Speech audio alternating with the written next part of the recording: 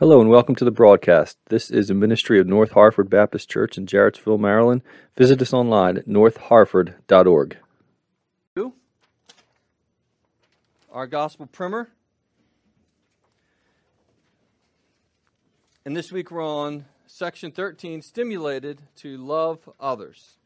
One of those shorter sections, but it does have a long footnote from Titus 3, which is a good one. We'll read that whole thing. All right, section 13 from the gospel primer, Stimulated to Love Others. When my mind is fixed on the gospel, I have ample stimulation or motivation, right, being stirred up to show God's love to other people. For I am always willing to show love to others when I am freshly mindful of the love that God has shown me. Has that proved out in your life? What do you think about that, right? The more mindful we are of God's love to us, it stirs us up and helps us be mindful of showing love to others. Same thing with forgiving, right? Forgiving someone who sinned against us. The more mindful we are that God has forgiven us, and the nature of His forgiveness toward us will stir us up and remind us, look, buddy, you need to be forgiving others. Footnote 42, not verse 42.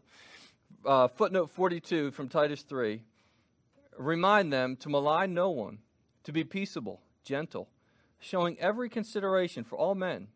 For we also once were foolish ourselves, disobedient, deceived, enslaved to various lusts and pleasures, spending our life in malice and envy, hateful and hating one another.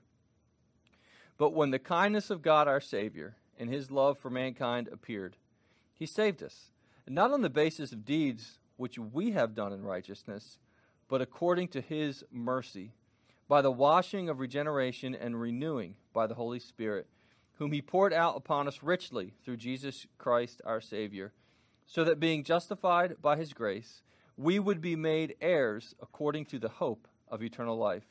This is a trustworthy statement, and concerning these things, I want you to speak confidently, so that those who have believed God will be careful to engage in good deeds. Now, that's a powerful clause. Those who believed in God, are we those who believed in God? That we would be careful to engage in good deeds. These things are good and profitable for men. Back up into the main body.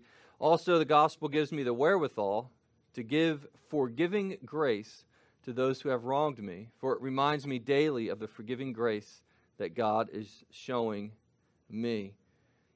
Ephesians 4:32, be kind to one another, tender-hearted, forgiving each other, just as God in Christ also has forgiven you. Colossians 3, so as those who have been chosen of God, holy and beloved, put on a heart of compassion, kindness, humility, gentleness, and patience. I love the imagery there. The metaphor is built right into it, right? Put on a heart, right? You put on a dress, you can put on a suit, you can put on armor. Put on a heart of compassion, kindness, humility, gentleness, patience, bearing with one another, and forgiving each other. Whoever has a complaint against anyone, just as the Lord forgave you, so also should you. Back up into the main body for that final paragraph. Doing good and showing love to those who have wronged me is always the opposite of what my sinful flesh wants me to do. I know that's true. I'm going to read that one again. I mean, everyone should be in our hearts saying amen to that. Doing good and showing love to those who have wronged me is always the opposite of what my sinful flesh wants me to do. Nonetheless, when I remind myself of my sins against God and of His forgiving and generous grace toward me, I give the gospel an opportunity to reshape my perspective. It's another one of these clauses and phrases I really, really love. Just this personification of the gospel reshaping my perspective, sort of like a potter would reshape a lump of clay. It's the gospel of Jesus Christ to reshape my perspective and put me in a frame of mind wherein I actually desire to give this same grace to those who have wronged me. So when we're saved and God gives us new hearts, we're enabled by grace, by the work of the Spirit, we're enabled to love God, and we're enabled to love others. All right, but that's something we have to grow in. That's something that's going to be a process. We're going to be transformed by the renewal of our minds. We'll be gradually conformed to the likeness of Christ. We must always be going back to the gospel of our salvation to be stirred up and motivated